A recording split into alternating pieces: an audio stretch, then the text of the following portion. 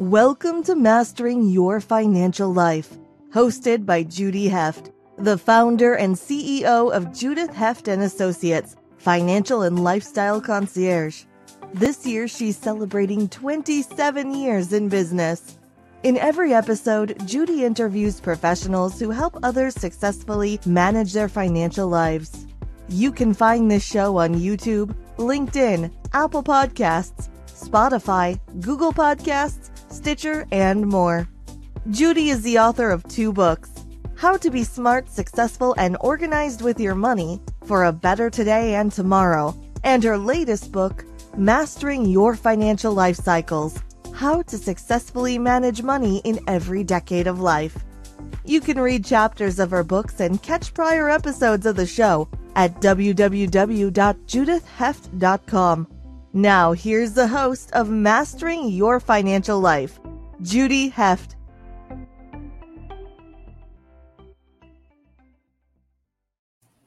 Hi, everybody. Welcome. Welcome to episode 59. That's 59 of Mastering Your Financial Life. And today I'm really excited to be here with my friend Dan Wice. Dan is an insurance and retirement strategist with over 25 years of experience in the financial services industry. So I know that he's going to have a lot of really interesting things to talk to us about. And he handles life, long-term care, and disability. So he's really the expert on all those topics. So welcome, Dan. Thanks for joining me today. Good morning, Judy. Thanks for having me. I'm excited to share some thoughts and ideas on the insurance world these days. Oh, great. Thank you. Let's try to make that exciting and interesting because people hear insurance and they go, but people think about, yes. So we'll have to demystify it for them. So, I think that life insurance, people don't think necessarily that life insurance is an important piece of your financial planning, of your retirement plan, of your estate plan. So, how can that evolve and how does it change with your strategy and how do you work with people about it? Absolutely. Thanks. With life insurance, I like to position myself as a risk management strategist when it comes to the financial planning process.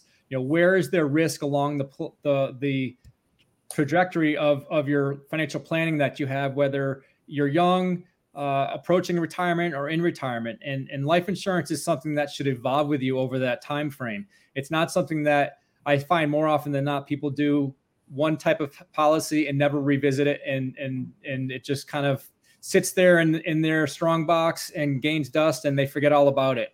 But life insurance is certainly something that should evolve with you as you go through life.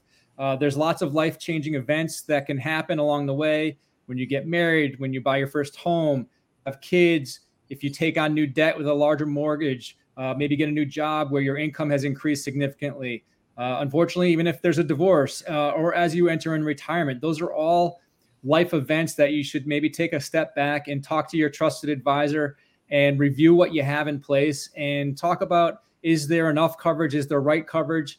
And make sure that what you had put in place back whenever you did it is certainly something still viable at this point in time, whether it be term insurance or some type of permanent coverage that takes advantage of the tax laws that can create almost like a Roth IRA alternative for tax-free distributions down the road.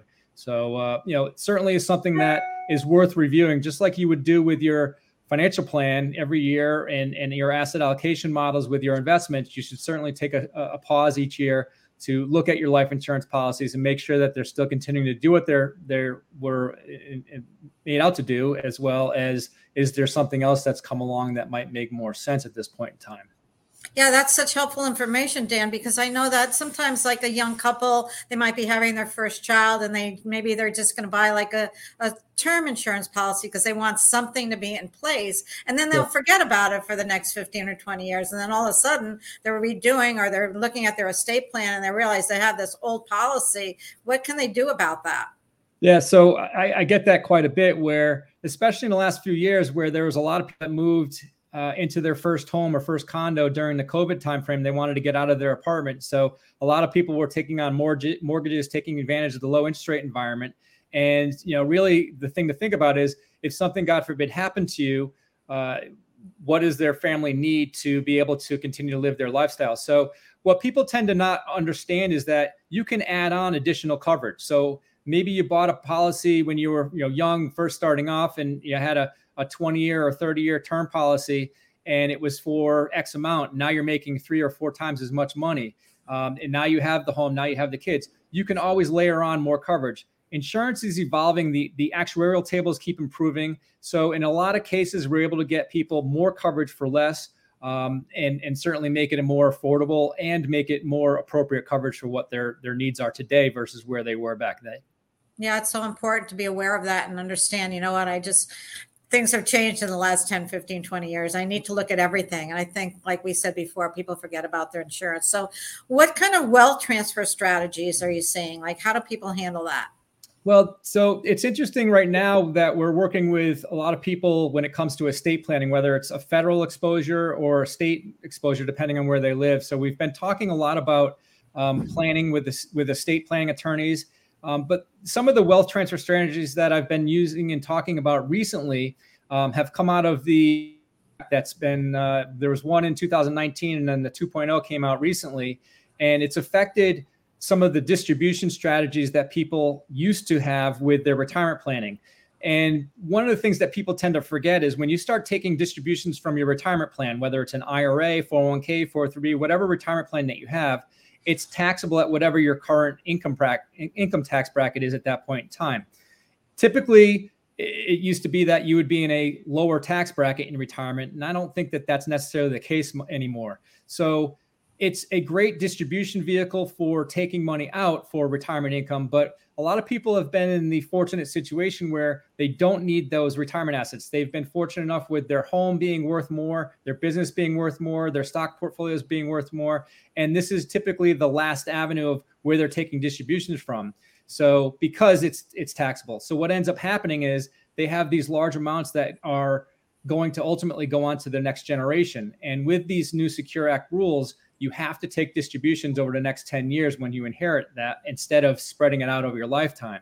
So it becomes an inefficient wealth transfer vehicle. So I talk to people about perhaps taking the opportunity to start taking the distributions earlier. And I jokingly say to people, you're never younger and healthier you are when it comes to life insurance than you are today. So let's start taking distributions now and ultimately replace the value of what that IRA or retirement plan and use that as a more tax efficient transfer to the next generation. I've seen people that are going to inherit sizable IRAs and it's going to be cut almost in half with taxes, not to mention that it would also be included in their estate. So whether it's retirement assets, annuities that they don't need, anything that would be taxable to the next generation, we talk about that.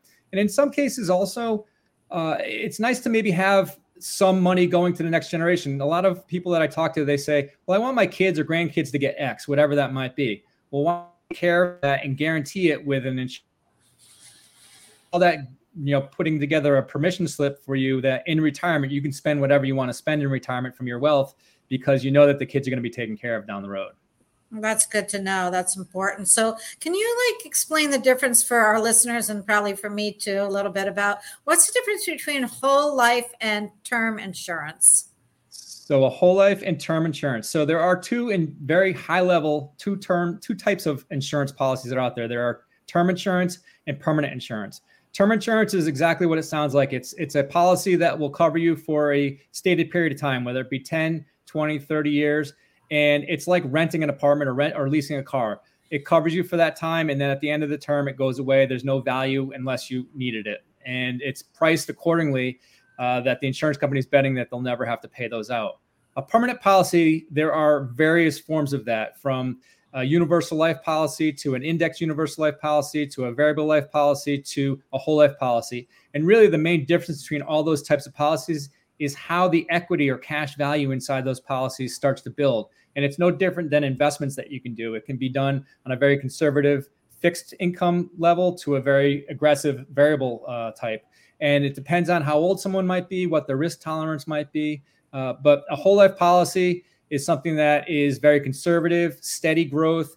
There's dividends typically, whether it's a New York Life, a Mass Mutual, Northwestern Mutual Life, to some of the more flexible policies that are out there where they're universal life policies that the cash value can grow. So the main difference between the permanent and the term is that the permanent builds equity that you could potentially use down the road for tax favored distributions from down the road.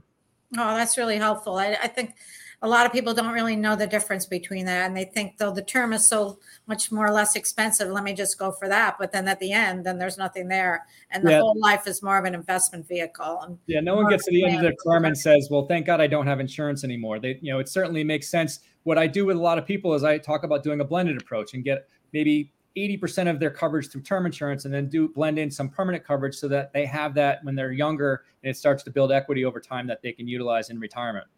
Oh, that's great. So let's take a little break now, and then we're going to come back, and I want to talk a little bit about long-term care insurance. That's an important topic. Thanks, Dan.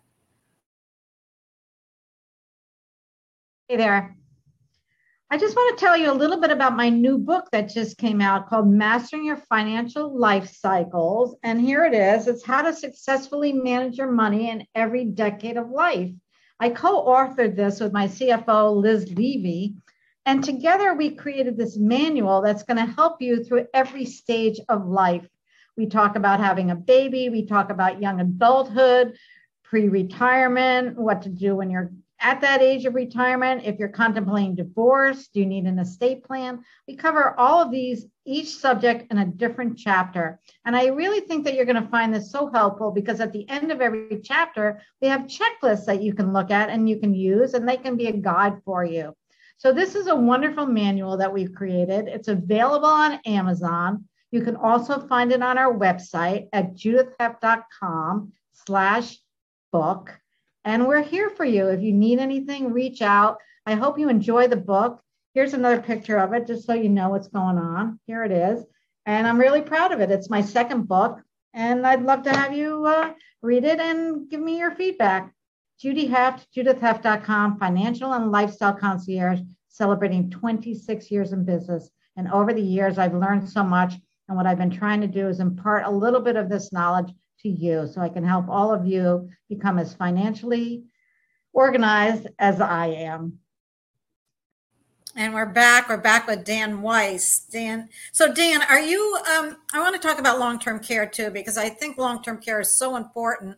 When I got divorced, was going to be a single woman, a single mom at the time, I thought, you know what, I think I should get some long-term care insurance. Who's going to take care of me? I don't want to have that burden on my children. So, what are some of the benefits of having long-term care? I know that I have some really high net worth clients that are self-insuring, but conversely on that side, I had a very high net worth client who used his long-term care insurance because he didn't want to take the money away that his children were going to be inheriting. So I think there's two sides to that story. Absolutely.